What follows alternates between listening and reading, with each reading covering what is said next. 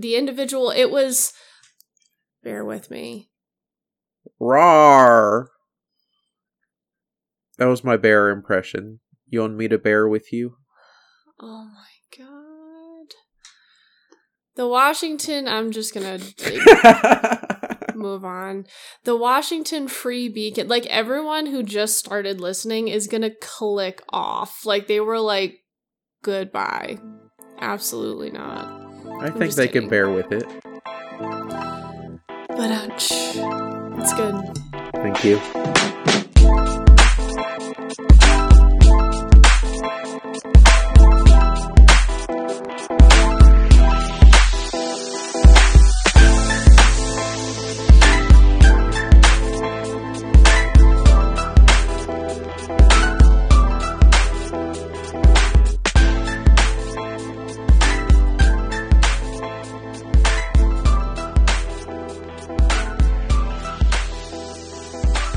Hey friends, welcome to the Non Sequitur Pod, breaking it down so you don't have to. I'm Kelsey. And I'm Jake, and this is a podcast about logical fallacies and the people who make them. We have a fun faux pop today, just diving right in. Joe Biden came out and basically said that there were going to be grants, like grant money for safe smoking kits or safe smoke kits, I think are what they're called. And they're basically kits that include things like alcohol swabs, lip balm, other materials to promote hygiene, reduce the transmission of diseases such as HIV and hepatitis for folks who have an addiction and are using drugs. And some, I don't know where it even came from, but people just started saying that Biden is going to be giving out crack pipes. Kelsey, that's insane. Yeah, that he's giving out crack pipes, and this is why America's going to shit, because he's giving out crack pipes. It fits into a narrative really nice, doesn't it?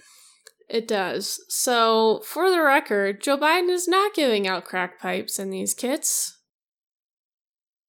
The Washington Free Beacon, are you familiar with that?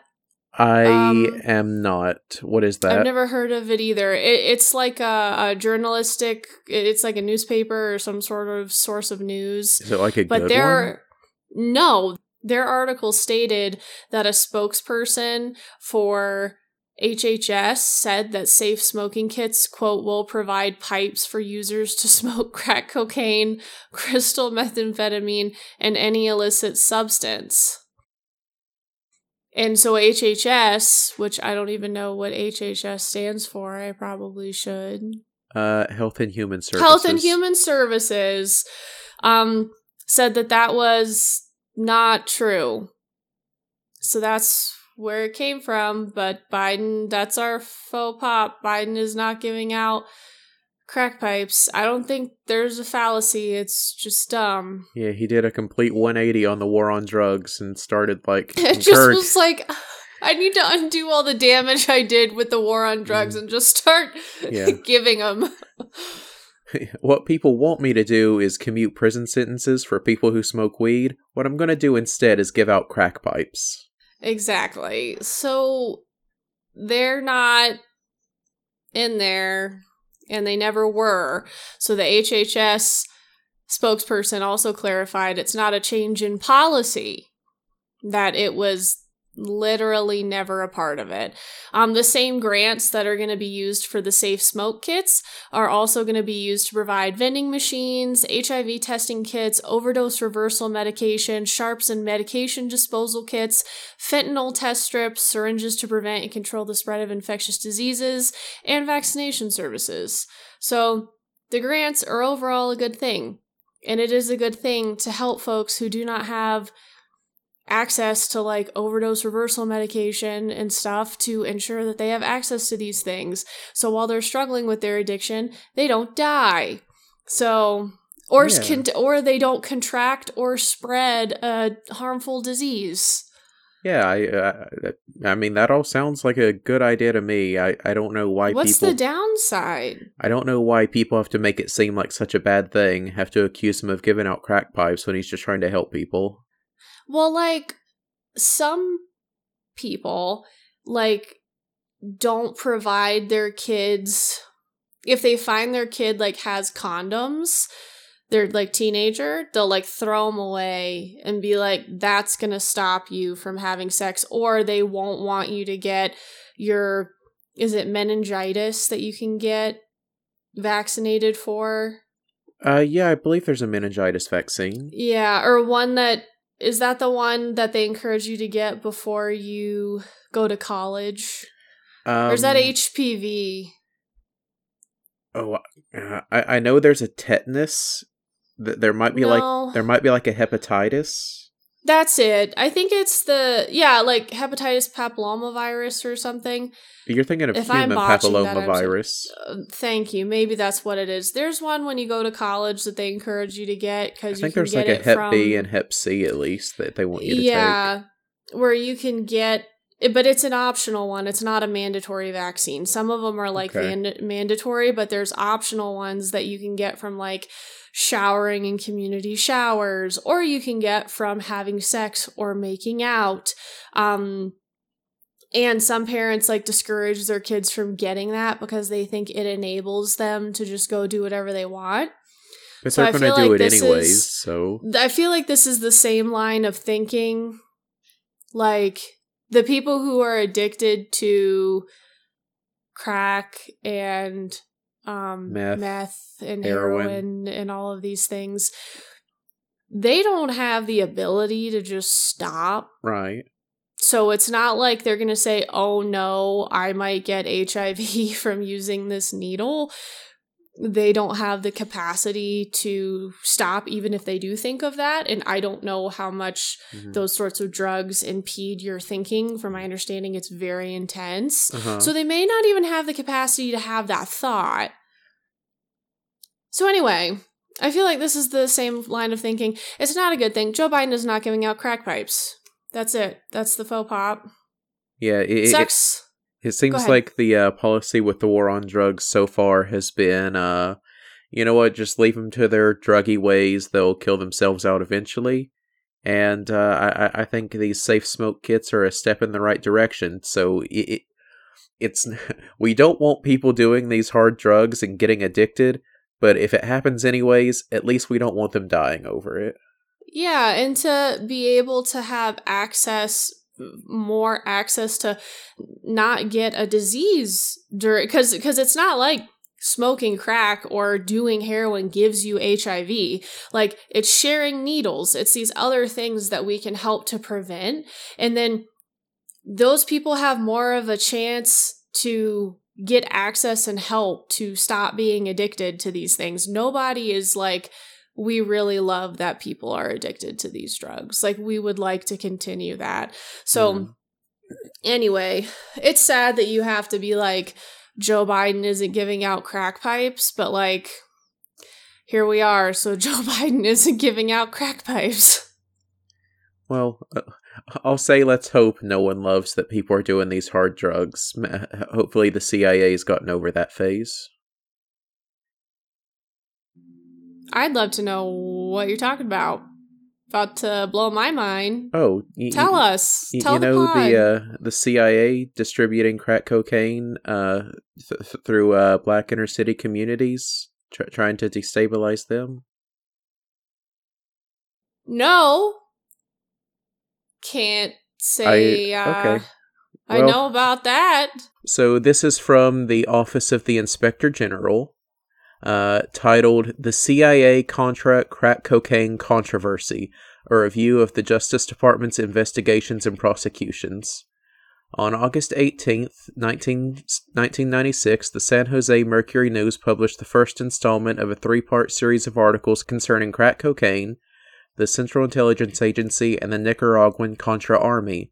The introduction to the first installment of the series read, "For the better part of a decade, a San Francisco Bay Area drug ring sold tons of cocaine to the Crips and Bloods street gangs of Los Angeles and funneled millions in drug profits to a Latin American guerrilla army run by the U.S. Central Intelligence Agency," a Mercury News investigation found.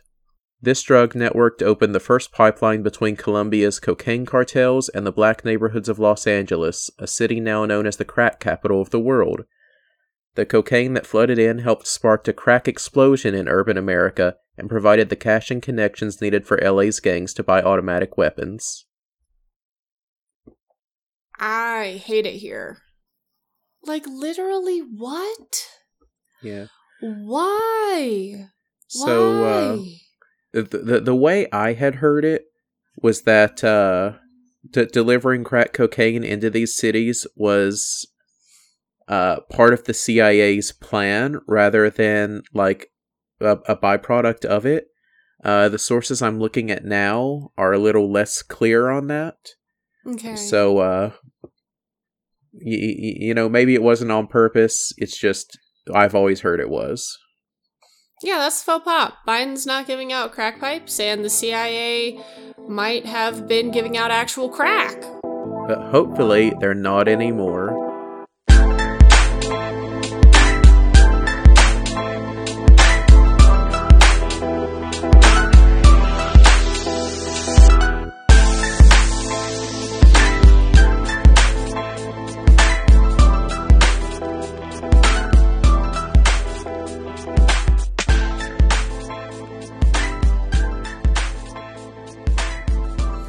Now we're going to talk about even more, maybe this is a good segue just on the level of train wreck. We're going to talk about Tomi Lahren. The crack cocaine of social media. You need to go on Twitter if you haven't. And people just started calling her the wrong thing. And it's the best part of Tomi Lahren. Tomato lasagna, tortellini Listerine, Tammy. They just call her the wrong name all the time. Kind of like Benedict Cumberbatch being called Benadryl Cabbage Patch. It's kind of like that. Yeah, they just call her the wrong thing all the time. Someone called her Topanga, like from Boy Meets World. It's good. You should just look up all the names that Tomi Lahren has been called that's not Tommy. Under every one of her tweets, people just respond with the incorrect name. Total Listerine? Does that sound like anything? That sounds good. So as usual, Jake's going to take over and let us know about the early life of Tomi Lahren. So, Tomi Ray Augustus Lahren, or Tomato Rigatoni Apple Lozenge, was born... Oh my god. That gives the same vibes as the bone apple teeth. Well, I have now served you that name, Bone Apple Teeth. Keep going. So, Tomi Lahren was born August 11th, 1992 in Rapid City, South Dakota. She would be born in South Dakota. I would just like to interject and say that she would be from South Dakota. There's like 3 people in South Dakota. No offense to South Dakota. I'm sure it's great there. It's so unfortunate because I literally just met a couple siblings from Rapid City, South Dakota. They're lovely people. I can't believe Tomi Lahren's out there giving them a bad name. No, she's in Nashville now, but we'll get there. Oh, yeah, she is. Tennessee, you to one. So, Tomi Lahren was raised in a middle-class ranching family and spent weekends on her grandparents' ranch until it was sold in 1999. Her parents, while not politically active, kept up with politics and the news, which sparked Lahren's interest in the field.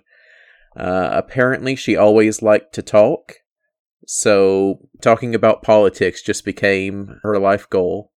After graduating from high school in 2010, she briefly interned for then South Dakota Congresswoman Kristi Noem and realized that she'd rather be a political commentator rather than a politician herself. She says, "I never wanted to be neutral. I never wanted to report on the news. I wanted to comment on the news. I wanted to make the news." Literally what? Yeah, I never wanted to be neutral. I never wanted to report on the news. It's insane. What? She wanted to be like someone who gave her opinion, is what she's saying. But why would you say you wanted to make the news? Like, is there a word that's supposed to be like, I wanted to make the news interesting, or I wanted to make the news, like, make it up? The quote I said was just, I wanted to make the news. I assumed that to be, like, be famous, but given her... like be in the news. Okay. That's the way I took it, but given her Yeah. career path so far, it seems likely that she meant she wanted to make up the news. We should have just known, right? It's just like, I want to make the news. If I make the news, I mean make up the news. Like, just totally make it up. I want to fabricate the boy. news. Oh, what a quote. Yeah, I don't remember where that came from, but I think it was from a BBC article. So, fall of 2010, she graduates high school, she moves to Las Vegas, and 4 years later, graduates from the University of Nevada with a bachelor's in broadcast journalism and political science. Her first job out of college was her own show on the OAN called On Point with Tomi Lahren. How did she get that right out of college? Her own show? Yeah, her own show. OAN was a pretty new network at the time. Yeah, she just went in and they liked her. Okay. Yeah, apparently she was always a very smart and studious girl. So maybe she presented herself well that way. But of course, also being in the media, being pretty and blonde is an easy way to get your own show. Yeah, I was going to say, she is a hot blonde white woman. So that's kind of... Yeah, that's the thing. Okay. I mean, she's sharp. Like, I mean, she's fiery. She's sharp. I can understand why people would find her charismatic and want to put her out there because people will watch her for whatever reason. So, okay, I was just surprised to hear straight out of college that she got that kind of job. Because, I mean, that's like kind of a huge deal just to get your show straight out of college. Yeah. You're right on it there. It was here on Point with Tomi Lahren where she first premiered her segment Final Thoughts, which would continue on to through her whole career now. It's what she's been made famous for. She would pick a topic and deliver a rapid-fire 3-minute-long tirade. So that would be long enough to incite her listeners and short enough to not get bogged down by details or nuance. This is where she received her first instance of national notoriety. So, in July 2015, her Final Thoughts segment covered a recent shooting incident by a lone gunman terrorist at 2 military installations in Chattanooga, Tennessee. During her segment, she called for increased scrutiny of Muslim Americans and Muslim immigrants, and expressed support for maintaining Guantanamo Bay, all with a sarcasm that seemed to say, "I can't believe you're treating them like people." So that was just really popular among certain groups on Facebook. So that was her thing, it was a lone gunman terrorist, so it was somebody who was a Muslim, I'm assuming, that committed the... Okay. He was a Muslim, and that's what she honed in on, was that she was a Muslim and we needed to further scrutinize Muslim Americans. Yeah. When are we going to scrutinize... I was about to commit a red herring. I was going to say, when are we going to scrutinize white boys in high school that are just shooting up their schools? When are we going to do that? Also, that's a red herring, everyone. If someone presents a point and says we should scrutinize these people, if you don't say, here's why we don't have to scrutinize them, and you say, well, when are we going to scrutinize this group of people? You've committed a red herring, in which you just pivot the conversation to a different topic to take it away from the topic at hand. So I committed a fallacy on our podcast about logical fallacies. Congratulations, Kelsey. Yeah, that was just you giving us all a great example of it, and I didn't see anything else other than that. I appreciate it. Thank you.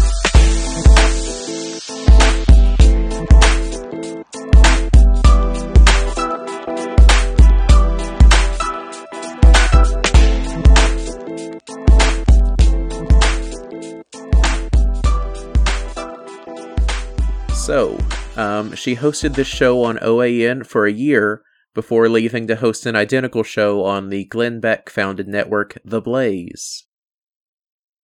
You want to talk about Glenn Beck any? Don't even get... I used to listen to Glenn Beck a lot. Genuinely. I used to listen to Glenn Beck a lot. Every day, actually. Then I got better. Glad to hear it. And I don't do that. We're all better for it. And I don't do that anymore.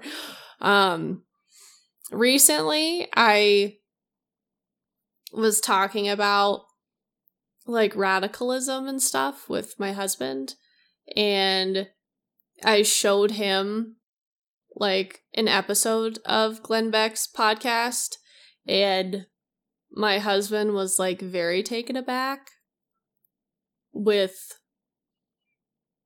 just all of it. He was just very taken aback with like the intensity, the emotion, the anger, the just like flagrant sentences that like don't mean anything, throwing around like facts with no basis or source or anything like that. So yeah, just wild. But I used to listen to Glenn Beck a lot. I don't do that anymore, and I wouldn't. I mean, everybody can listen to what they want, but it's not particularly enriching content. Yeah, I think yelling. I think that's a great way to put it. You listened to Glenn Beck, but then you got better. Yeah, exactly. And I am better for it. I am. And the thing is, Glenn Beck really does think he's doing like the right thing. I don't think Glenn Beck is one of those people that's kind of like gotten into the radicalization to be famous. Like I think Glenn Beck really thinks he's doing the right thing. Not that this erases anything he says or anything like that, but he gives like a lot to charity, and like he's very much like, he says he's about like being kind and everything like that, like interpersonally, and like he thinks he's like doing the right thing. So I will say that about Glenn Beck. Yeah, when Tommy Loren left the Blaze and she and Glenn Beck had that big split, mm-hmm. He seemed to be like, he genuinely believed these things, and just because they had that difference of belief that they just could not continue.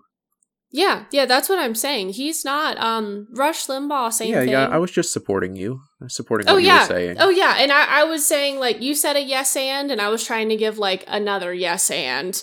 Yeah, and Rush Limbaugh, same thing. Used to listen to Rush Limbaugh all the time. Again, someone who really just genuinely didn't believe in systemic issues and felt that the only reason systemic issues are brought up or we're trying to educate people on them is to bring down the fall of America. Like, genuinely believed it. Gave a ton to charity, really felt interpersonally that you should be kind to everybody. Yeah, just anyway. So yeah, not anybody who's like a Sean Hannity or a Tucker Carlson. Exactly, or even like a Donald Trump that doesn't really believe the things that they're saying. They're saying it just to, like just to try to be famous or try to perpetuate. Like, I really think that Rush Limbaugh and Glenn Beck. Yeah, exactly. And I really think that Rush Limbaugh was not that way. He's passed away. And then Glenn Beck, I don't think is that way. So that's one thing I will say about them. But anyway, continue.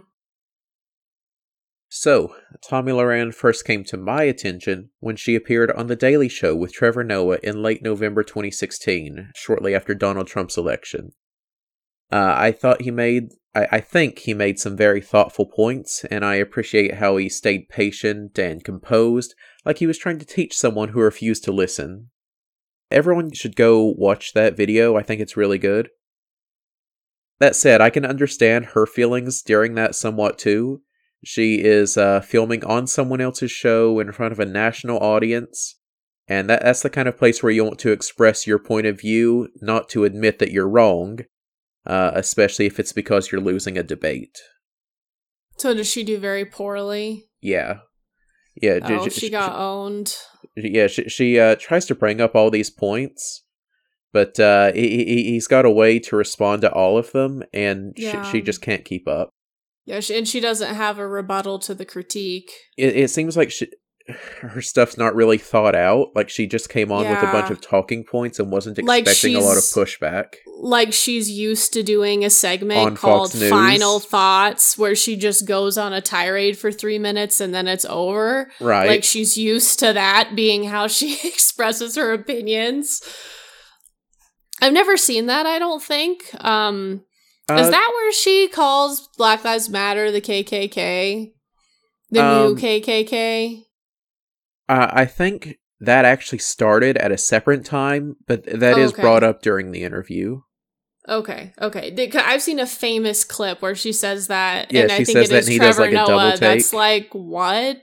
So, okay. Okay, and I guess one other thing I had is the origin of Tomi Lahren's nickname, the White Power Barbie.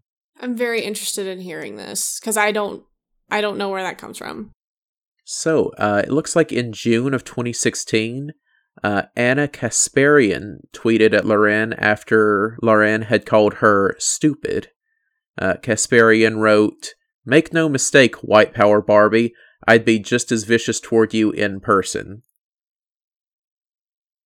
And apparently they ended up like having a face-to-face conversation at one point, and Lahren said, "It's important to understand what motivates that type of rhetoric."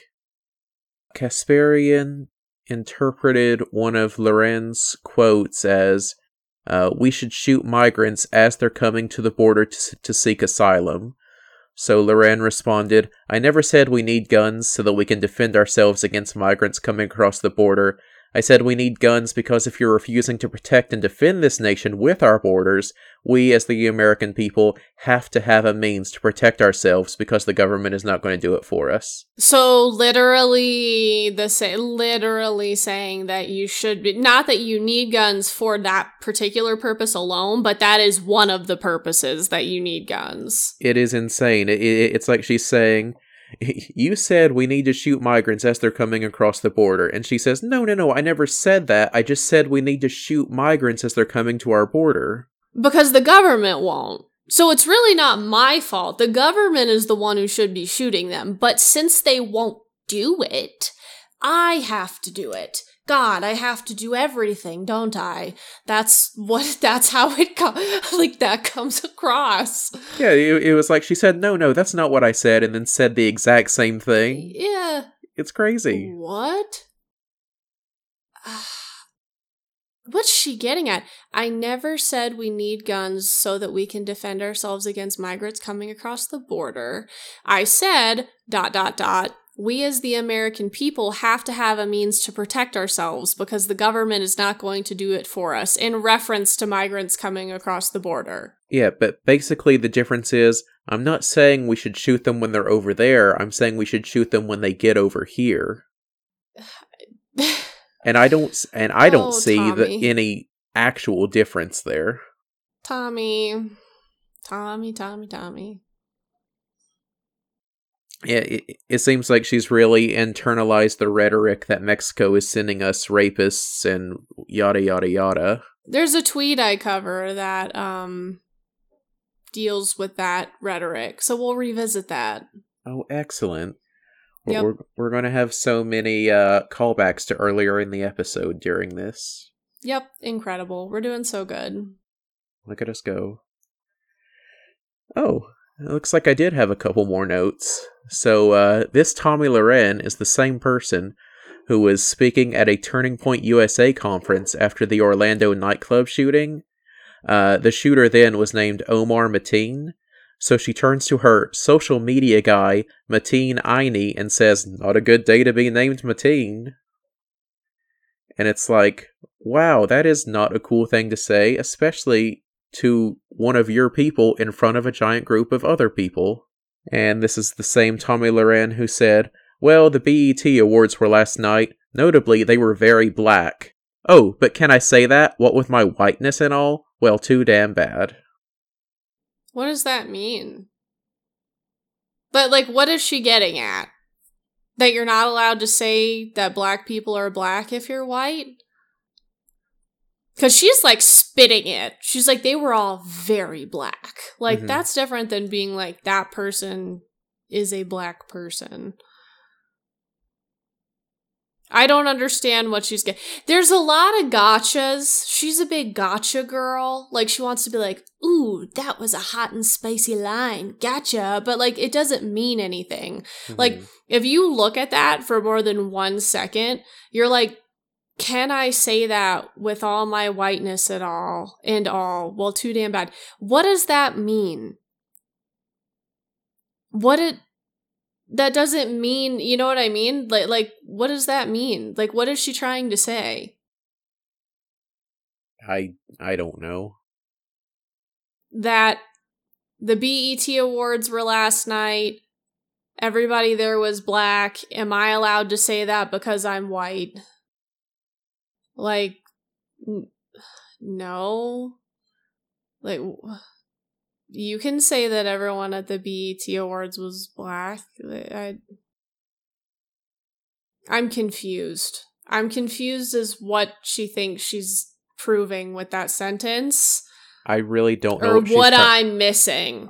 I really don't know what she's trying to say, other than it seems like she's trying to get a rise out of people.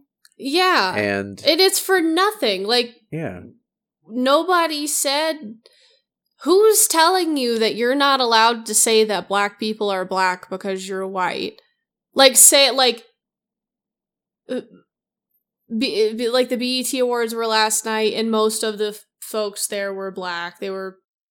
I should hope so. It's the BET Awards. Yeah, like, hello? Like, I'm gonna move on. That one's gonna keep me up at night trying to figure out, like, is she trying to tell us something? Or is it just words? I saw a comment on Twitter and someone said, I'm convinced that your brain is just like a bunch of Yahtzee dice in a cup, and you just, like, shake it up and, like, see whatever, like, comes out. And I was like, that's good.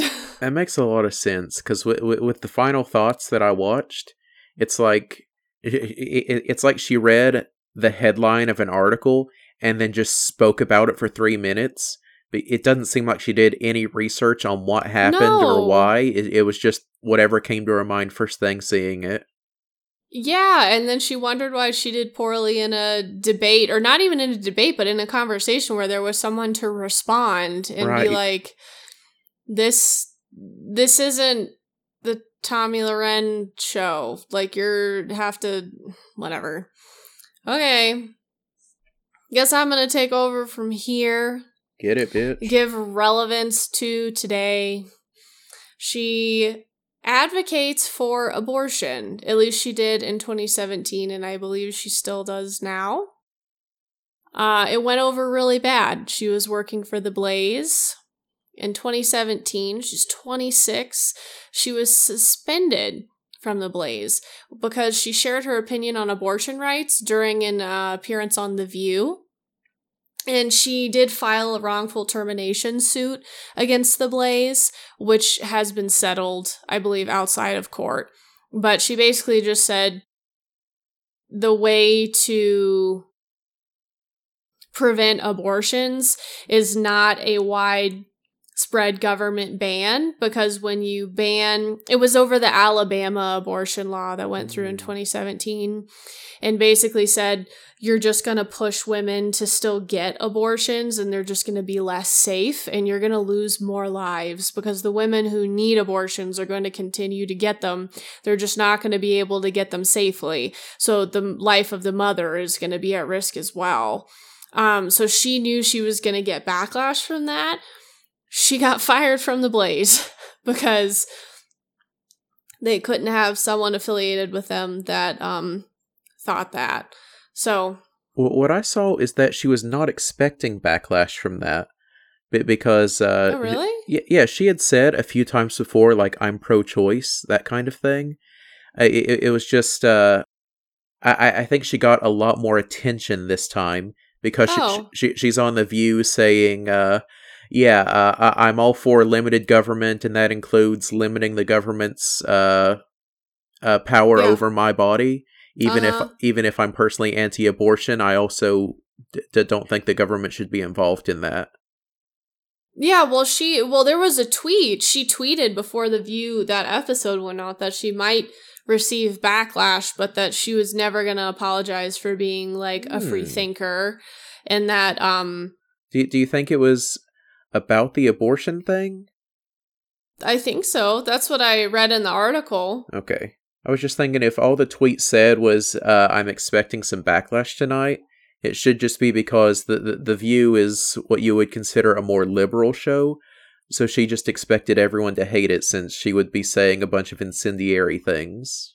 Oh, no, she had tweeted, like, about the abortion thing. Like, okay. she made a follow-up tweet. I don't know if it was after things blew over in the same time frame that she wants the government's hands off of her guns and off of her body. Right. So, I mean, she basically said she wasn't going to apologize. She had made it on a couple of instances. Mhm. She's made the comment, like, people may try to take my conservative card away for this, but this is, like, what I think. She got kicked off the Blaze. It wasn't great. She tweeted something mean. I'm just going over kind of some controversy. She's a Fox News contributor. She continues to be. She's engaged. She had an engagement break off, and then she got engaged again. Now it's super relevant. Yeah, apparently he's like a former baseball player and now baseball anchor. Yeah, yep. I guess, again, not really relevant, but I remember seeing that. Yeah. She did make a comment to Kamala whenever Kamala was still a VP nominee. She tweeted, Kamala, did you fight for ideals or did you sleep your way to the top with Willie Brown? I was so close to covering that one as one of my takes. Okay. So, yeah, a lot of these are just bad takes and, like, controversies, but she said that, and then she apologized, because that's not cool. They were in a relationship in the 90s, Kamala Harris and Willie Brown, and he was the Speaker of the California Assembly at that time. Kamala Harris was the California Attorney General from 2011, and was elected to the U.S. Senate in 2016. So, literally, like, his relationship with Kamala was in the 90s, so it would really be stupid to think that she slept her way to the top if she was California Attorney General in 2011. Yeah, she slept her way to the top of the California Attorney's office. 20 years later, Yeah. after sleeping with the person. It didn't pay off until 20 years later. Mhm. So... Anyway, like, she apologized because that's dumb. That is also an ad hominem. You right. Yep. An ad hominem is whenever you attack somebody's character instead of what they're saying. So Kamala apparently said that she fought for ideals, and Tommy was like, did you fight for ideals or did you sleep your way to the top? And it's like, that's just a personal attack. That doesn't actually mean... And also, even if she slept her way to the top, that doesn't mean that she couldn't have fought for ideals. Like, those are not even mutually, like, you know what I mean? Mhm. It's Yeah. just a personal attack. It has nothing to do with any of it. Yeah, Tommy's going to go around talking about how, I support strong women no matter what party they're from, and then just attack Kamala Harris saying you must have slept your way to the top. She's incredible. Kamala is also a person of color. She is not a blonde white woman, so In case anyone doesn't know Kamala Harris. Well, I'm saying, like, from the scope of that could be a contributing factor of why Tommy is not supportive of her as Probably, a woman. yeah. That makes a lot of sense. Although she does mention that one of the strong women she looks up to is Oprah Winfrey. That's wild. Yeah. That's so strange. You know how many, like, conservatives hate Oprah Winfrey? A lot? Most? Yeah, that's interesting. Okay, well, go off, Tommy. She made the mistake of beefing with Cardi B in 2019. Why would you ever beef with Cardi B? Anyway, Cardi B was talking about the border wall and talking about Donald Trump in 2019. And Tommy Loren tweeted, looks like Cardi B is the latest genius political mind to endorse the Democrats. Ha, keep it up, guys. Hashtag MAGA 2020. Cardi B responds, leave me alone, I will dog walk you. Which is funny. Oh, what does that mean? Like literally, like, walk you like a dog. Like put you on a leash and, like, force you to go, like, where I'm gonna go. Like, it's, like, probably, like, bitch slap. So it's like a literal thing, not like a metaphorical thing? It is a metaphorical thing, but it's like if somebody's, like, if you dog walk someone, then you are in control of them. You're more important than they are. Like, you're the master and they're the dog. Okay. Okay. So that's what I take it to mean. So, like, being dog walked would be kind of like an insult. Like, I'm going to treat you like I do my dog, which I treat my dog really well. So, like, that may not be so bad. But anyway. I'm going to dog walk you. We're going to go out for 30 minutes. We're going to get some sun. Yep. When we get back, I'll make sure to feed you and give you a ton of belly rubs. Oh, yeah. And then we're going to go get a puppuccino. Like, see, like, that would be, and if it's too cold, we're going to put your sweater on. So so maybe a little different than what she means. I don't think that's what she means, but anyway, my dog gets treated very, very good. She's so sweet. So Tommy responds, I'm sure you would. It still doesn't make your political rambling any less moronic. # build that wall, which is a good point. Because Tommy, it's kind of not, and it kind of is, because Tommy's basically like, it looks like she kind of attacks Cardi B's character. It's not even like she made a point. She just said that, ooh, Cardi B's the latest genius to endorse the Democrats. Ha ha ha. So she tries to, then Cardi B's like, leave me alone. I literally didn't talk to you. I'll dog walk you. And she's like, I'm sure you would. It still doesn't make your political rambling any less moronic. So she's trying to be like, don't, like... Yeah, it's like she's saying, hold on, don't change the topic, but the topic is I'm insulting you. Thank you. Thank you. That's exactly what I was trying to say. She didn't even make a point, and Cardi B was just like, leave me alone. Like, you just called me stupid. It, like, implied that I was stupid. Like, so, anyway. And so Cardi B responds, you're so blinded with racism that you don't even realize the decisions the president you root for is destroying the country you claim to love so much. You're a perfect example on no matter how educated or smart you think you are still a sheep. Get her. And then they went into like thoughts on taxes and stuff. And Cardi B said, I'm paying about $4 million in taxes this year, so most likely I'm paying for your insurance, responding to another person, like a fan. That's if your favorite president don't take my tax money for his wall, Mr. Whitebread. And Tommy said, you do realize these high taxes you complain about are the bedrock of the Democratic Party, right? If you want lower taxes and more economic freedom, beware of the party you are rooting for. So that's where the beef ended. But she's beefed with a couple people. She beefed with, who else did she beef with? She beefed with Beyonce whenever Beyonce did the Super Bowl. Jay-Z also. Yeah, she beefed with Jay-Z, saying that he was a drug dealer. Jay-Z dealer. mentioned her in one of his rap tracks after that. I think he did. I think it was called Drug Dealers Anonymous, so he specifically referenced that line she made about him. I love that. Hova. Love Jay-Z. His nickname is Hova. Oh, okay. Yeah, that's why I said that. I'm not up with the culture. I'm sorry. That's okay. I forgive you. Yeah, that's what I have. That brings us up to date. She's a Fox News contributor. She beefs with people. She still has her final thoughts segment. That's like what Jake said, what kind of brought her through to today. So yeah, then we're going to get into some bad takes. Jake's got some serious bad takes. I have some funny bad takes, kind of. So... But yeah, that's kind of Tommy's modus operandi. Is her big thing is going to be her final thoughts segments. And other than that, she just tries to say the most incendiary things she can. And, she's one of those people who talks about, oh, I'm just trying to start a conversation, but really she just wants the attention.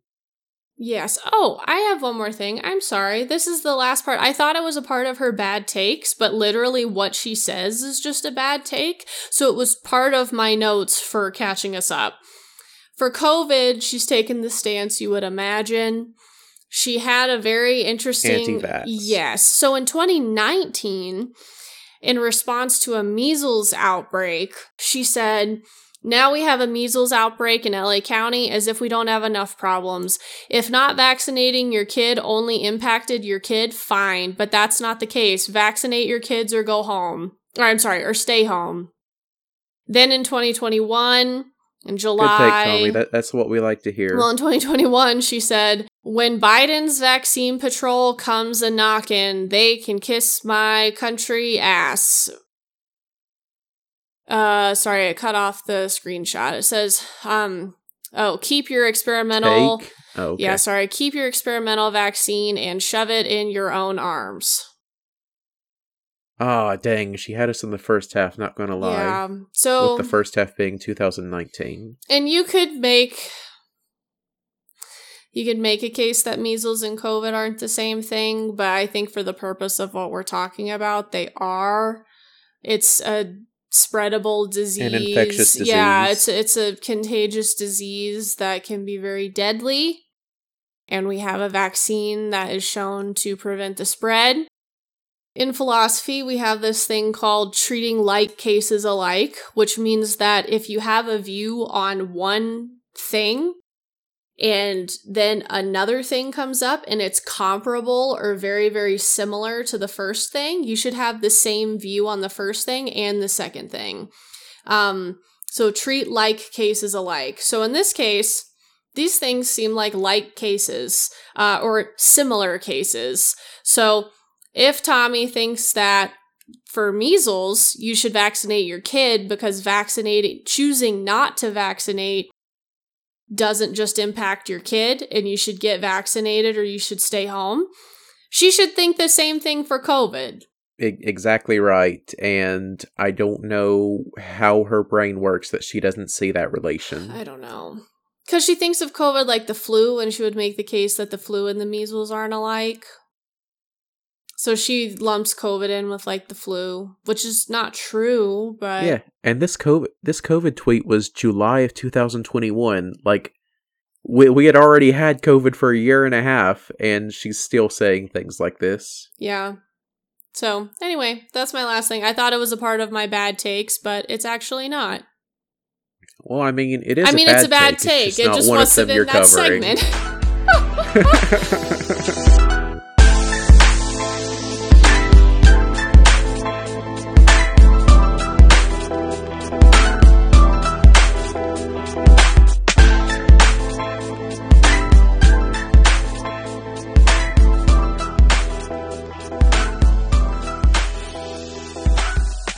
Now we're going to move into bad takes. And Jake, how do you want to layer this? I think I have 3 and you have 2. Do you want me to go first and then you sprinkle yours in the middle? That sounds good. Okay. Tomi Lahren, July 7th, 2021.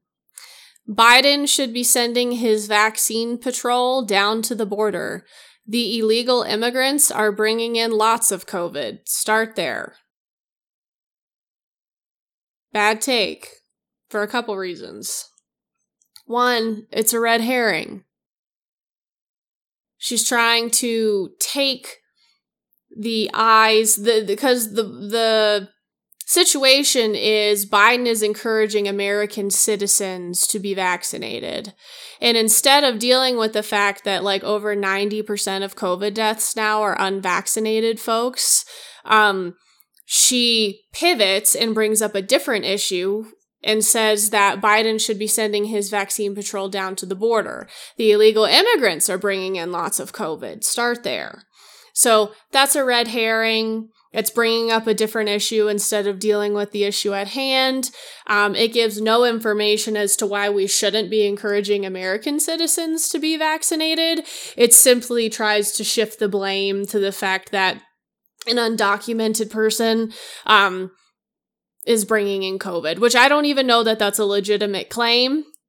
I did not look into the validity of that because from the logic standpoint, that's not necessarily relevant. It's really just the fact that she doesn't deal with the argument at hand and brings up something else. That's a red herring. It's also just confusing because she thinks that COVID is like a hoax. So it's like, is it a hoax? Or are, quote, illegal immigrants bringing in lots of COVID? Like, which is it? Like, you need to remain consistent in your viewpoint on these things. Like, do you believe in the efficacy of the vaccine and that it can help stop the spread of COVID or not? Well, these illegal immigrants are bringing in a lot of hoax. Haha. Yeah, that's basically... I don't know. It's also just kind of like race. As long as you're crazy, it all makes sense. Yeah, exactly. It's also just like racism packaged in a nice bow. Like, it's kind of like the narrative, oh no, the brown people are coming into America and disrupting the whiteness. They're also bringing in diseases. They're also rapists. Don't let them in. And of course, that is referencing a Donald Trump quote where he says that Mexico is sending rapists and criminals into America, and not sending its best people to come into America. Yeah, for a girl who claims that Marco Rubio was her preferred candidate over Donald Trump, she and Donald Trump think a lot alike, say a lot alike. Yeah, she seems to just kind of be like a chameleon. I think she just wants to be relevant, so I tend to think that she's gonna pivot based on like what's most popular at the time. That's what it seems like to me. Yeah, I think that's a good guess. I didn't know if it was more that or more she was like masquerading as a more traditional conservative who might support Marco Rubio, when in her head she was more of a Trump conservative already. See, and obviously I have no way of knowing either way. That very well could be the case. Yeah, I've not seen an interview on that subject, so I don't know what her thoughts are there. All we can do is speculate. She does denounce the alt-right. I saw that. Yeah, so she does denounce the alt-right and thinks that they're really gross. Very similar to how Ben Shapiro does in our last episode. So yeah, but that's my first one. Just good old red herring about the vaccine. Yeah, we love to see it, except we don't, and it's terrible. All right, so for both of my sections, I'm going to be covering a couple of her final thoughts videos. So this first one is one she made in 2015 after that Chattanooga shooting I mentioned earlier. So she spends the first 30 seconds telling her audience it was obvious that the shooter was a terrorist, but the only information she provides us about the shooter is that he was a shooter and that he was Muslim. That's all she tells us about him. So this is an example of the post hoc fallacy, also called the false cause fallacy, because a person's religious affiliation does not automatically determine their terrorist status. Good call on that one. Yeah, good call out. I feel like we shouldn't have to point that out, but apparently we do. It's like that Family Guy, really famous Family Guy scene when he gets like pulled he's a taxi over. driver and yeah, 3 shades of white are okay, 3 shades of brown are terrorists. Yeah, like it's Peter is driving, he's a taxi driver or something, he gets pulled over and the cop pulls out a skin tone card to like match him to, and the top 3 are like shades of white that, like Jake said, not to be redundant, say okay, and then there are darker shades for people of color, and it says terrorist. So it's obvious that he was a terrorist because he was a Muslim and he shot someone. Mm-hmm. That's no different than saying the person was a Christian and shot someone, therefore they must be a part of Westboro Baptist Church, or like some sort of, like, not that Westboro Baptist Church like shoots people, but like you could try it with another religion. Like, that person was a Christian and shot someone, therefore they must be, a crusader or something. You know what I mean? Like, It just sounds silly if you say it with any other religion other than Muslim, which means that it's just as silly saying it about a Muslim person. But that just to show the point. Have you heard how they cover it in the media? Whenever there is a white person shooter, they refer to them as a lone wolf gunman. Yeah. If it is a Muslim shooter, they refer to them as terrorist affiliated. Mm-hmm. Like, they always assume a group for a Muslim shooter, but just assume one example of mental instability if it's a white person. Oh, yeah. And they always show, like, really nice photos, like family photos for white people. Graduating even from high school. That guy who, like, the guy down in Where was it? It's right in Colorado. The guy who snapped and murdered his wife and 2 kids.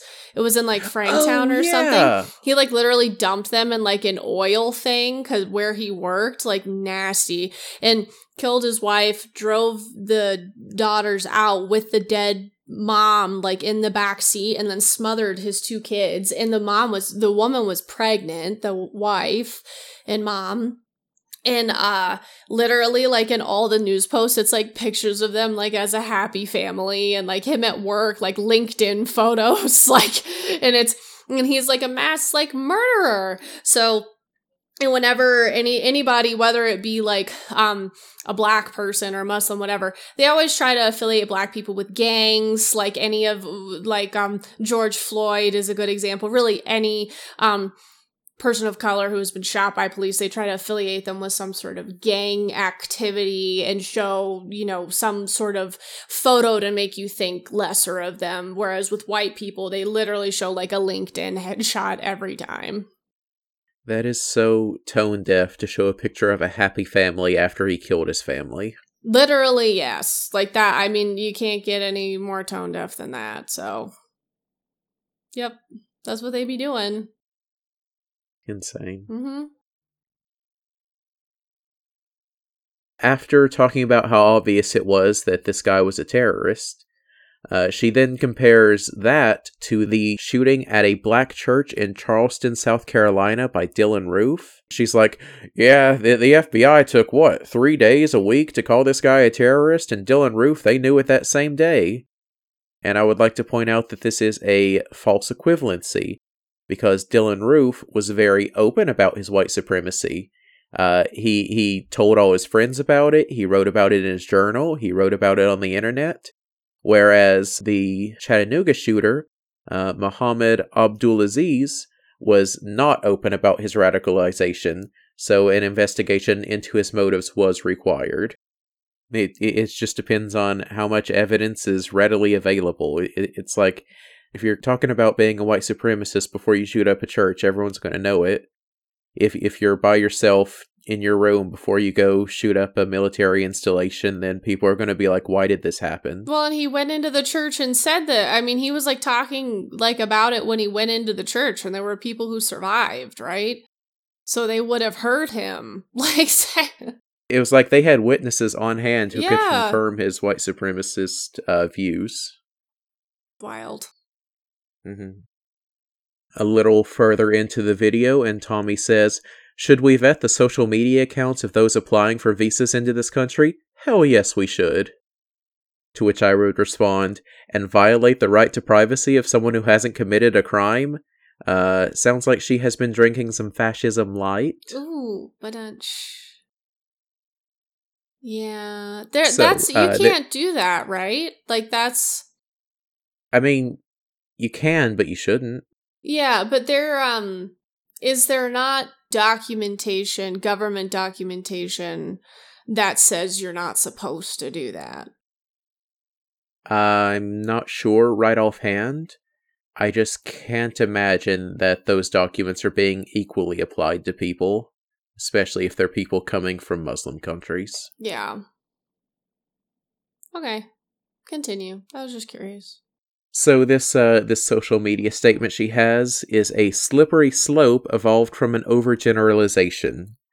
There are Muslim terrorists, just like there are Christian and non-religious terrorists, but it does not follow, logically, to profile a group based on the actions of a few of its members.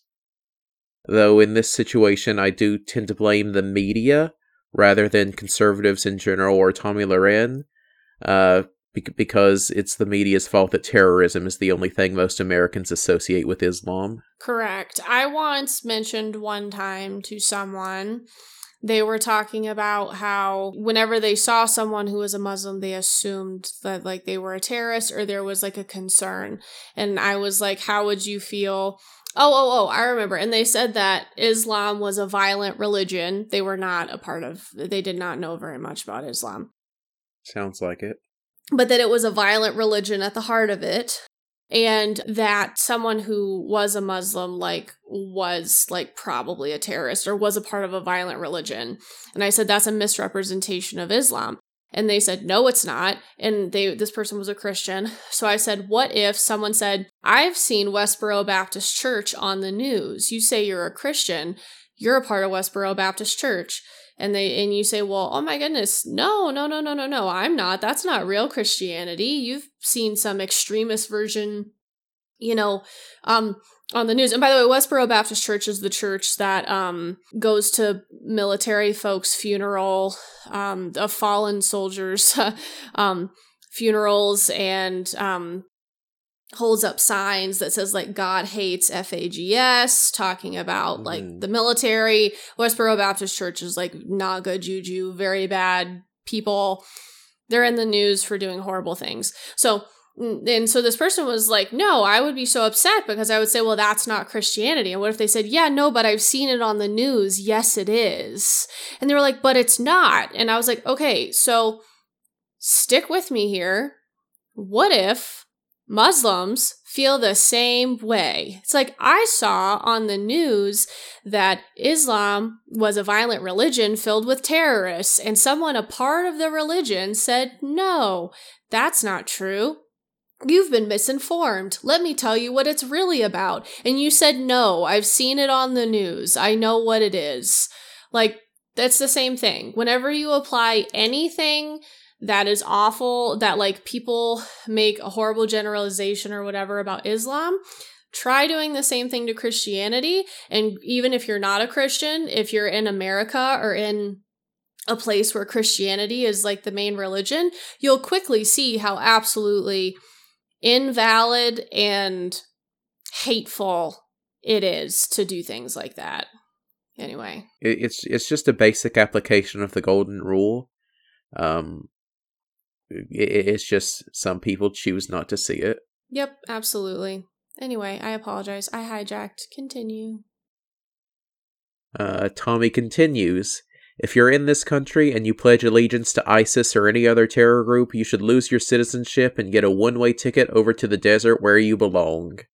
This isn't exactly a fallacy since it is just an opinion, but it is racist, I'd like to point out. Question. Hang on. Do you think if somebody pledges allegiance to ISIS or is a part of a terror group that they should be able to remain an American citizen? If they're truly a part of a terrorist group? I guess I don't really see why not. It's like we can still prosecute them according to American laws that just throw them in jail, I guess. I don't know why we need to deport them for that. And also, is it good to deport them rather than incarcerate them? Because then they're just able to go back to somewhere. They're able to like go freely somewhere else and possibly... Yeah, like actually go meet up with a terrorist cell, become further radicalized. Yeah, exactly. Okay, yeah, so you're saying someone who is a part of a terror group should be incarcerated, but should not be deported over and sent into the desert. I guess. Okay. I hadn't put much thought into it, but that sounds about right. Okay. It was just the way she said, over to the desert where you belong. Yes. It struck me weird. Yeah. As if, terrorism is not just in the Middle East. So, like, it is racist to assume that terrorism, like, is just in the Middle East because it's not. Yeah, because she does say ISIS or any other terror group, yeah. But then she says to the desert like they're all Middle Eastern groups. Yeah. So I guess you could call that a false dichotomy, where she's saying that there's only one kind of terrorist group, and that's Middle Eastern. Okay, I can see that. Okay, I was just purely curious about that, so we don't even have to include that if you don't want. I was just curious. We work our way to it. Yeah, I was just curious. There's a fallacy somewhere in there. We just gotta dig a little bit. I have one that I don't know the fallacy on. I just need to run it by you, so we'll get there. Tommy continues, second chances are for kindergartners, not jihadis. I would call this one a false dichotomy. I won't say that anyone should get a second chance, but I will say that we shouldn't blanket ban due process to whole groups of people. Yeah. Yeah, you can't, I mean, it's not just like there's kindergartners or jihadis. Like, that's a bad false dichotomy. Whenever you, if this is your first episode, that's a fallacy in which someone presents something as if there's only... It's either or. Yep, as an either or with two options, whenever in reality there could be a multitude of other options. So, yeah, yikes. False dichotomy. She continues, well, in the words of Mike Huckabee, if Islam is so great and peaceful, you should welcome the attention. What? Yeah, I get... Again, let's apply this to Christianity. Let's say we're talking about Christianity in the Westboro Baptist Church. And on the news, they make it seem like the only Christians are those that are a part of the Westboro Baptist Church. That's what Christianity is. And churches who are not a part of Westboro Baptist Church, that are loving Christians, that, are not doing things like that, are saying, that's not what Christianity is all about. Stop saying that.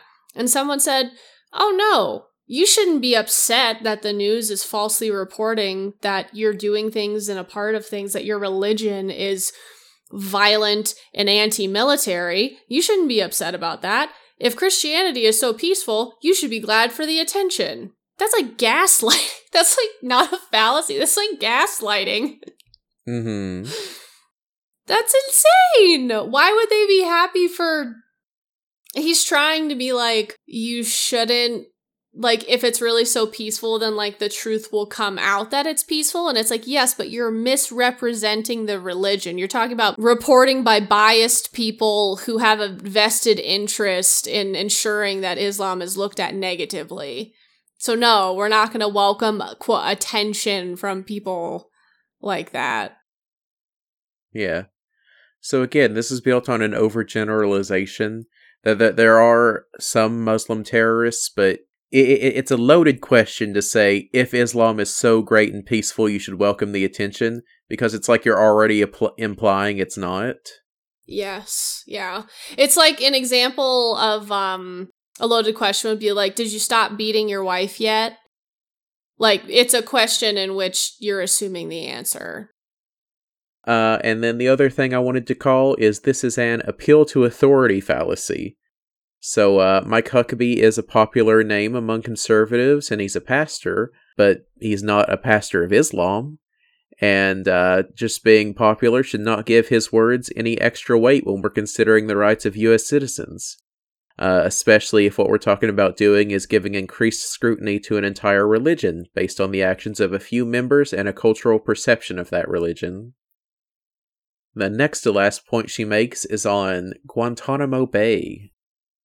Should we close Guantanamo Bay? No. Are we going to send them to Qatar to visit Clockboy, or put them here in our backyard? Am I the only one who watched the wild goose chase of 2 escaped convicts last summer? I don't know what she's talking about with those wild goose chase of 2 escaped convicts. But what she is doing here is kind of a mixture of a few different fallacies. We've got an appeal to emotion. This one is fear-mongering, rolled together with a false dichotomy and a slippery slope. Her basic argument boils down to, if we close Gitmo, terrorists will be loose in America. 3 rolled into 1. It's really good. Yeah. I think... She's so impressive. I know. I was going to say, I think Marjorie Taylor Greene is the only one that's done equal to or more all in one go. 3 fallacies in 1. That takes effort. It's almost like you have to try to do that. Yeah. Yeah, she's using that 5D brain to just put together bullshit. What a mess. So she talks about, are we going to send them to Qatar to visit Clockboy? So I did look up what she was talking about there. You remember way back in 2015, there was a Muslim boy who brought a disassembled clock to school and was arrested because his teachers thought it might be a bomb? No. Where was this at? In Qatar? Well, no. Oh. This happened in America. Oh my god. That sounds right. I mean, I'm sure that happened. I'm not surprised to hear that, but I was not aware that happened. You don't remember that? I was repressing almost everything in 2015. I barely remember anything from 2015, literally. Yeah. So he was 14 years old at the time, and he was into electronics. So he disassembled a digital clock, and brought it in to the teachers to be like, "Hey, look how good I did!" And they're like, "Oh no, a Muslim with exposed wires. That must be a bomb." So they called the police, and he was arrested for it. Eventually, the charges were dropped, but his family, yeah, as if they didn't just get there and say, "Ma'am, this is a disassembled clock." Hello. Mm-hmm. Oh, that poor thing. Oh, that breaks my heart. Him and his family got a ton of shit from it, Why? including from Glenn Beck, for what? Ben Shapiro, and other Fox News commentators. For what? For what? For being Muslim. I don't know. They're the same things they're always mad about. So he was arrested for nothing, and then they continued to get shit about it? For what? Yeah. For letting him take it to school? Like, was it like a victim blaming thing? Like, it's your fault. You're a Muslim. You should know if you bring a disassembled clock to school, you're gonna get arrested. Yeah, I believe what they accused him of was purposely making it look like a bomb to perpetrate a scare. I'm so disgusted. Mm-hmm. That poor kid and his family, so they had to leave America and move to Qatar? Yeah, it looks like he got a scholarship from the Qatar Foundation, so they moved there, partly to pursue that scholarship and partly to escape the harassment they were facing.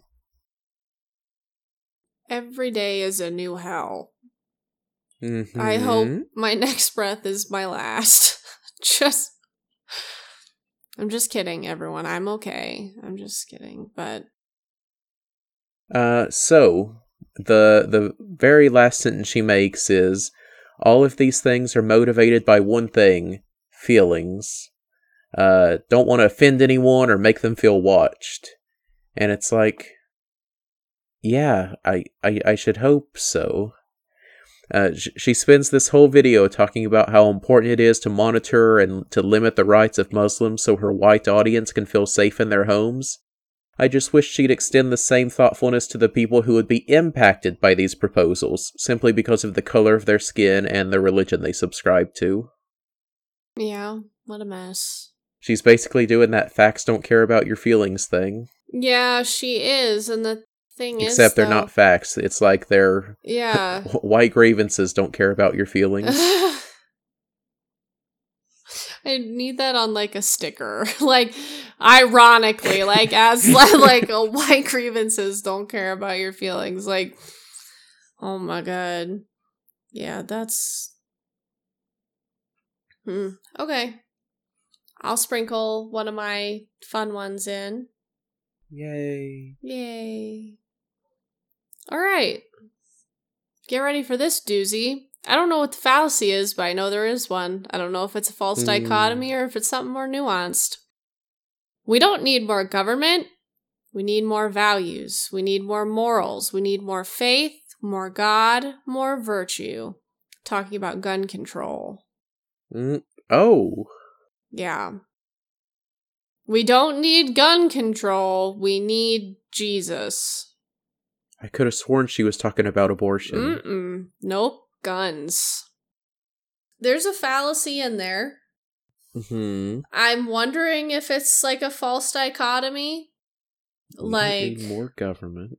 That seems like a good bet. Yeah, like we don't need government. It's either government or God, and we don't need government. We need God.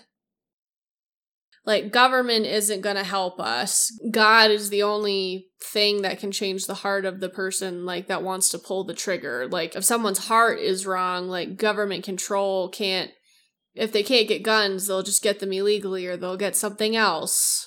They'll just use knives and explosives. Yeah.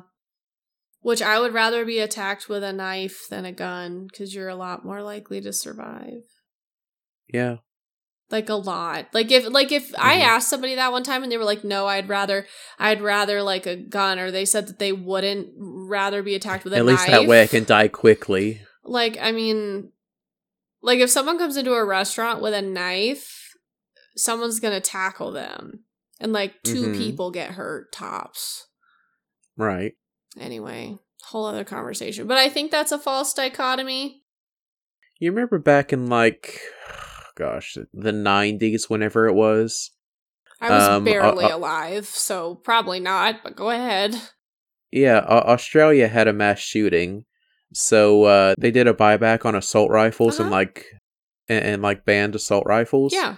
And then they haven't had a mass shooting since. Yeah. And it's like, oh wow, so gun control works, huh? It literally works everywhere else. Like, everywhere that has it. It literally works. There's plenty of free places. Yeah, she's talking about we don't need more government, we need more God, and it's like, well, I mean, when other people did more government, it worked, so... Yeah, and also, not everyone is going to become a Christian. Like, if your solution to America is to cut down on diversity of religion and have everyone be a Christian, that's not a real solution, because not everyone's gonna do that. It's kind of like you're missing the point of America. Yeah, and there are also bad Christians. I'm not saying that there are Christians necessarily that are going out and, like, shooting people. Like, I'm not saying that, but I'm saying that there very well could be. Like, just because someone is a Christian, what would prevent them from being a Christian and going and shooting people? I would make the case that, again, to throw it back to when the KKK could be a little bit more loud and proud, a lot of Christians, like, did a lot of bad things to people of color, like lynched them and set their stuff on fire. And the point being that being a Christian doesn't stop you from doing bad things. So why would being a Christian stop you from killing someone? Like, of course she means, like, if you truly had faith in God, if you truly had more values and morals, blah-de-blah-de-blah.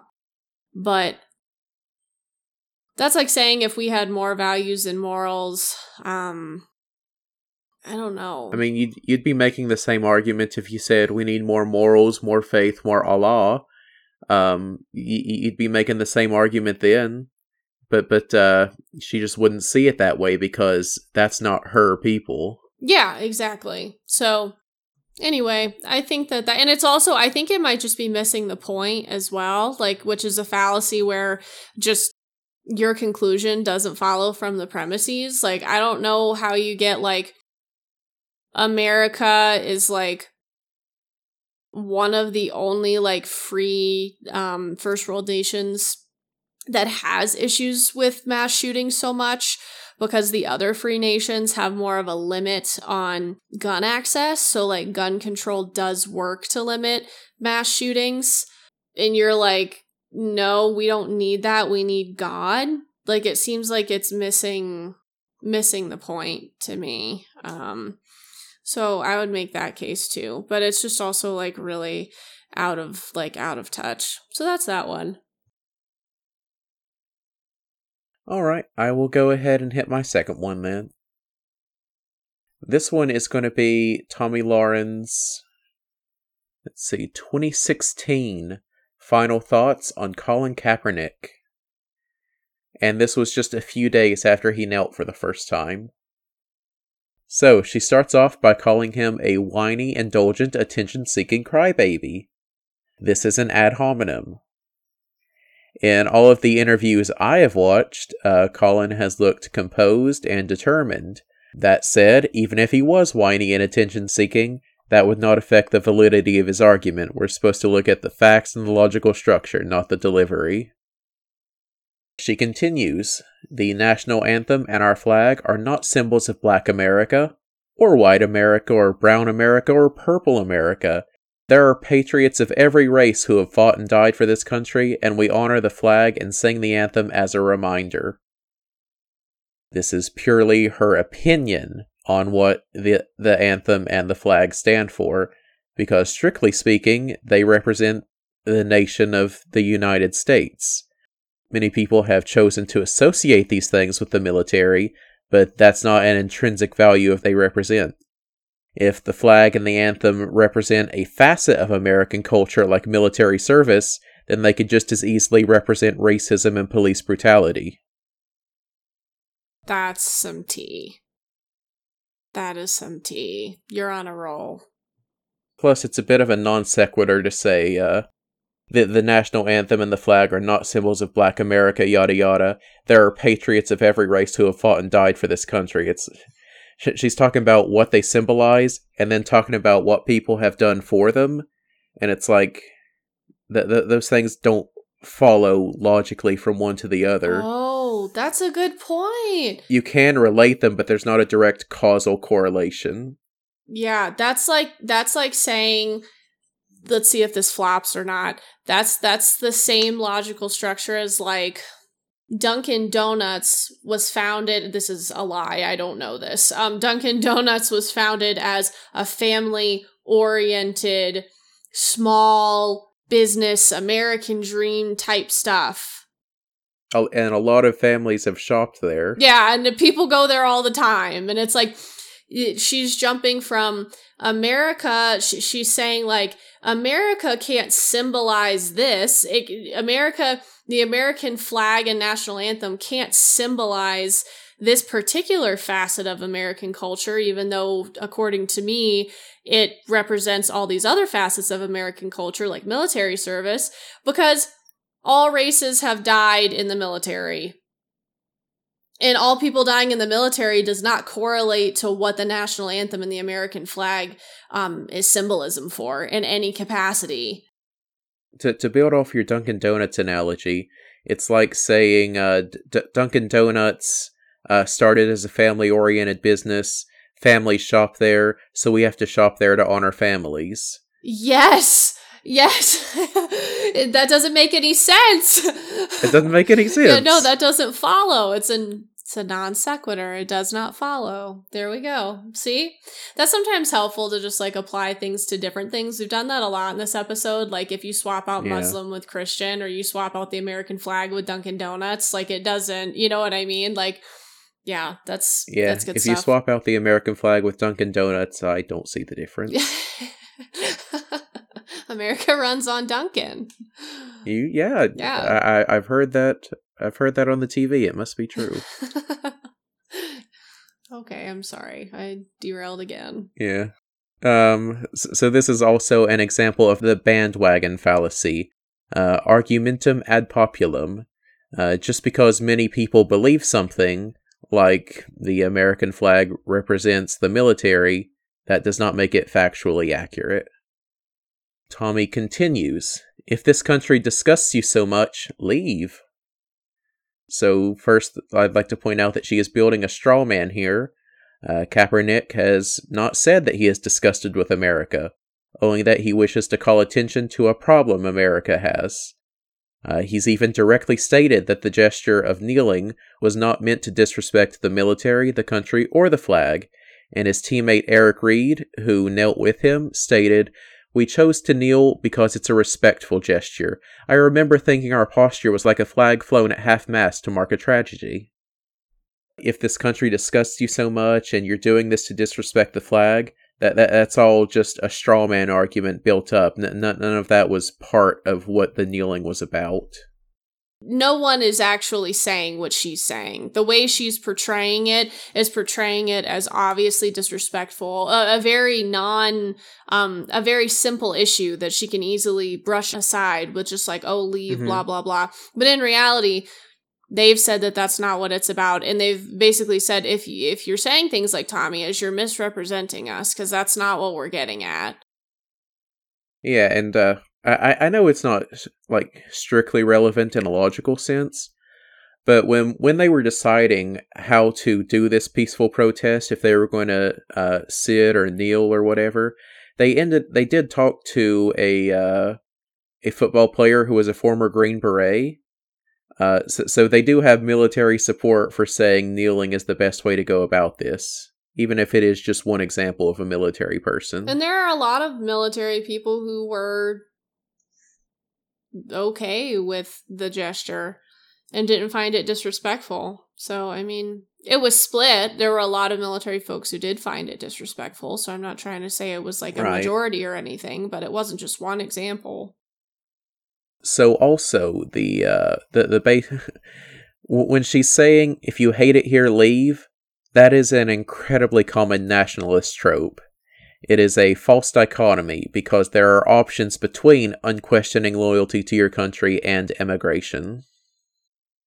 Yeah, very true. It's not just like agree with absolutely everything or get out. Like you can critique and want to make America better and still want to live in America. Just because you live in America doesn't mean that you can't critique anything about it or that you don't love America. How are you going to make America better if you don't critique anything? Mm-hmm. Hello? Exactly. She follows up that statement with, those who don't live under this flag are banging on the door to get in, not get out.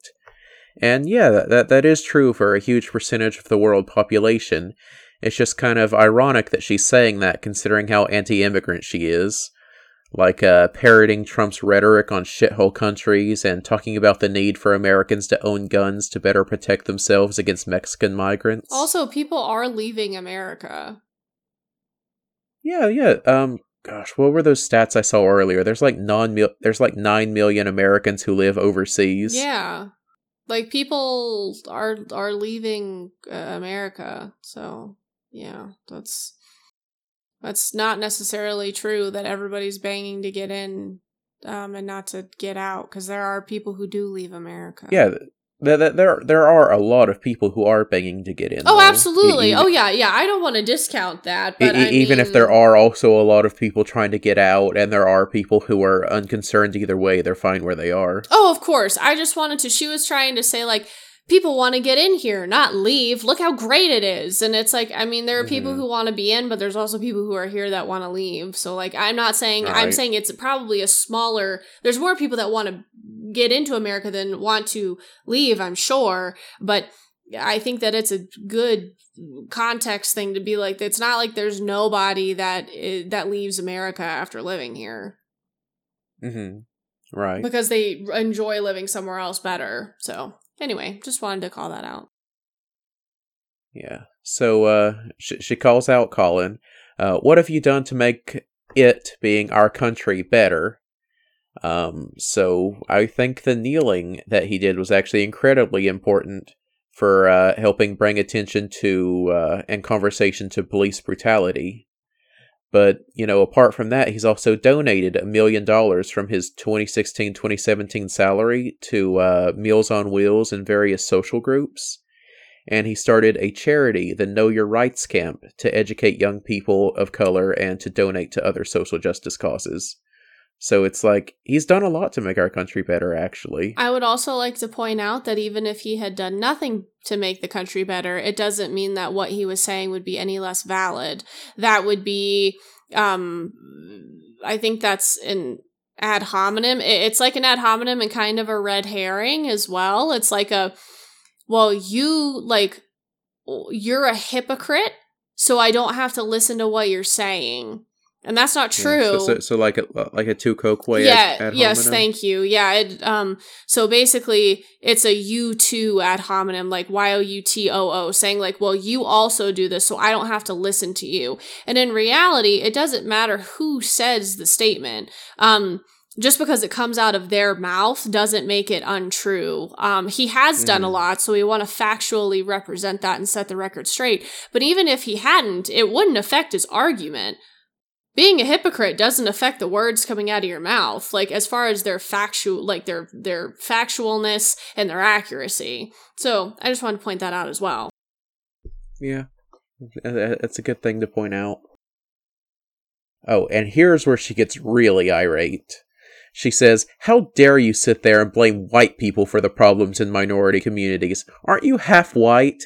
Didn't 2 white parents adopt you after yours weren't willing to raise you?" What? Yeah. Why is she so angry? Gosh. I think she's got this idea of whiteness in her head, so any little chipping away at that just makes her go crazy. If you listen to the video, she is actually pissed when she's saying this. Like, Tommy, like, go to therapy. I'm literally begging you. Like, please. TBH. God, okay. Yeah, so like we were just saying, this is a variation of the ad hominem argument known as tu quoque, or you too. She's basically calling him a hypocrite because he is half white and blaming white people for the problems that people of color are facing. I think Tommy should instinctively realize that with her being white and having 2 white parents, that doesn't stop you from being able to talk about race and race issues. The color of your skin does not affect the validity of an argument, though it can affect what you talk about and how you talk about it. Absolutely. It's like very, like, why is she so mad? Mm-hmm. Jeez. She has built her final thoughts segments on just being really mad about something for 3 minutes. In an Alex Jones kind of way, just very condensed. Okay. Well, whatever. Yeah. She brings up another straw man argument. She says, you think this is a racist and horrible country filled with racist and horrible people? And it's like, no, he's never said that. I'm starting to feel like she's projecting a bit. Like she knows America is racist, and but she's denying it to herself. So the cracks start to show, and the truth starts to slip out. The whole thing is just like it just very like emotional, like just it was hard to watch. Yeah, I mean, it took me it was only 3 minutes. It felt like an eternity. It took me a while to get through everything. Yeah. Yeah, I mean, yeah, he like never said that. Like, I mean, again, it's like projecting. It's like he literally never said that. Like, if you feel called out, maybe you need to look in the mirror. Because I don't want to say I didn't feel called out. I don't want to say that because that's not true. Because it is the job of white people to dismantle white supremacy. It is not people of color's job. So I'm not saying that. But I was in solidarity with Colin and what he was trying to talk about. I did not feel personally attacked by that. I was feeling like called out, like it's my job to continue to help this cause because I'm a part of the group of people that benefits from it, perpetuates it, and created it. So like it's my job to dismantle it. But I wasn't like, he's talking about me and saying I'm racist and horrible. You know what I mean? It's kind of like whenever people say exactly, yeah. It's not the same thing, but whenever someone's like, a woman says men are trash and like men get really mad, and it's like, well, if you're someone who gets mad at that statement, it's probably about you because the men who it's not about know it's not about them. Right. Yeah, exactly. Like you can recognize as part of a group that the group you are in is an issue. Yeah. But exactly like you were saying, if you feel personally called out, it's because you're getting defensive. You know you know that you're part of the problem. Yeah. You know? And not just by being a part of the group. Like, you're actively not just like you benefit by being a part of the group, but like you actively are participating in these things and having these thoughts and participating openly and voluntarily to perpetuate that system. So yeah, it's like, I mean, girl, like why are you having such a visceral and primal response to this? Yeah, wild. So, Tommy says, "Who's getting away with murder?" Apparently in reference to when Colin Kaepernick said, "There are bodies in the street and people getting paid leave and getting away with murder." So I would like to point out, at the time Tommy recorded this video, to a few people who had gotten away with murder are the cop who killed Eric Garner, the cop who killed Tamir Rice, the cop who killed Philando Castile, and the neighborhood watchman who killed Trayvon Martin. Among others. Just 4 examples out of, like a ton. Yeah. Yikes. Mm-hmm. Oh, here we go. I see some of these quotes coming up. She's mad. Yeah, Tommy says, "When will those in black communities step back and take some responsibility for the problems in black communities? Blaming white people for all your problems might make you the racist." LOL. Bitch, what? She's literally unhinged at this point. Oh my god. What? She is denying the reality of systemic racism in America and engaging in some ad hominem name calling. Just cherry on the cake. Yeah, for those who may not have background on this, if you look at any sort of applied version of how racism presents itself in our society, and not just the definition of personal and interpersonal racism, which is whenever one person holds a belief that they think that people of color are lesser than white people. Systemic racism comes from a place of power.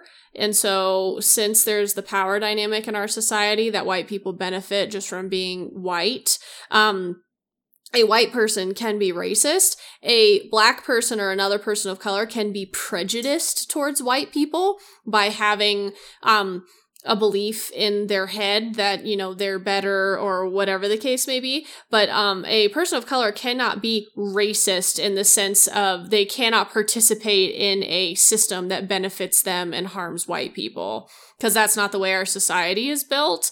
So if you're unfamiliar with racism being talked about in those terms, I would highly recommend looking into it.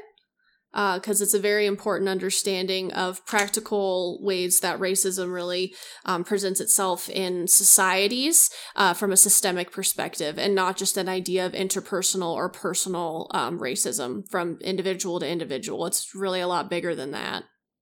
So I just wanted to point that out, because Tommy the Red wants to say that black people are being racist. So just tidbit. Yeah, and I think that's a great thing to point out.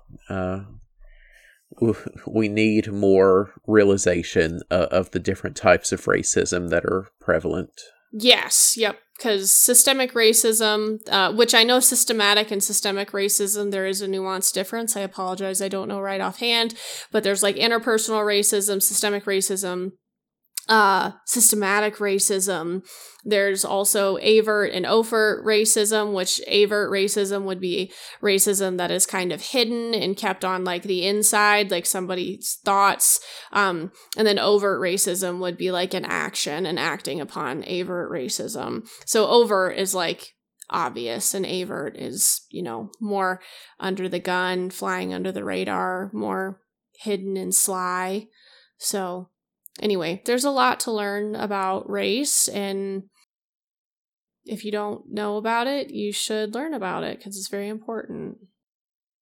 Well, that's all I had for my segment. Cool. Kelsey, you want to hit your last one? Yeah, let's do it. She's talking about Tide Pods. Lighten it up at the end. She says, "Now the left, which dictates popular culture, brainwashes young people into believing they live in a world where 64 gender options are up for selection. Everything is free. Beyonce is the God Queen, and eating detergent is funny. I would really like to start with Beyonce is the God Queen." That's my first observation. Second of all, does the left dictate pop culture? I don't know that that's a given. So I just wanted to point out that she acts like that's just like a fact. And in reality, there is a fallacy. What's the fallacy where something that is an opinion, you take it as fact as a part of your argument? Is that going to be begging the question? Yeah, maybe it is begging the question. That might be what it is. But basically, she kind of assumes that it's just a given that the left dictates pop culture and uses the rest of the sentence to kind of show evidence of that. Or the rest of the sentence makes sense only if you assume that's the case, rather. So, I don't think the left necessarily dictates all of pop culture, so I don't think that's a given. And she just very confidently says, now the left, which dictates pop culture. Do they? Like, I mean, hello. So then she talks about brainwashing young people into believing there's a world, believe they live in a world where 64 gender options are up for selection, ... and eating detergent is funny. False equivalency. Gender has nothing to do with eating Tide Pods. Just, nothing to do with each other. If you can believe in the scientific facts about gender being a construct and a bunch of different genders being options that people relate to. You can believe in that. That doesn't mean that you're going to eat Tide Pods. It's also kind of like a slippery slope. Like it starts with them believing that there's more than two genders, and then it ends with them eating Tide Pods. It's like this descent into depravity, when that's really not the case at all. So it's really kind of a mixture of a false equivalency, because she tries to act like it's the same thing, but in reality, like, eating Tide Pods is not on the same level as believing in more than two genders, because there's science behind the gender thing, and the Tide Pod thing was just like a stupid internet challenge that is obviously poisonous. Even this connection she's trying to draw between them is that they both come from the left, and that's not true, because eating Tide Pods isn't like a leftist thing.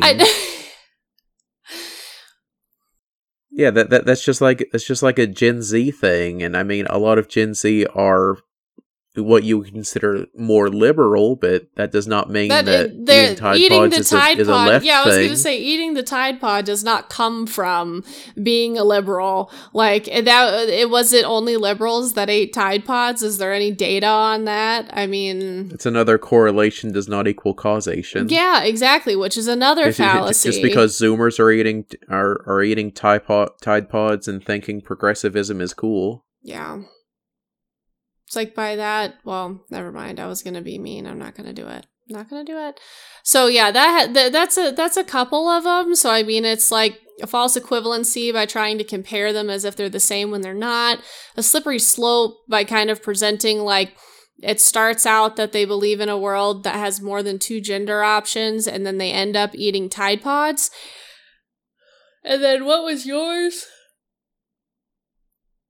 That you just said? My what? Your fallacy that you just pointed out? The third one? Oh, I was building off your false equivalency one, that the gender options are not related to the eating detergent. Yeah, correlation, not like causation. She's building off a post hoc to make that false equivalency. Yes.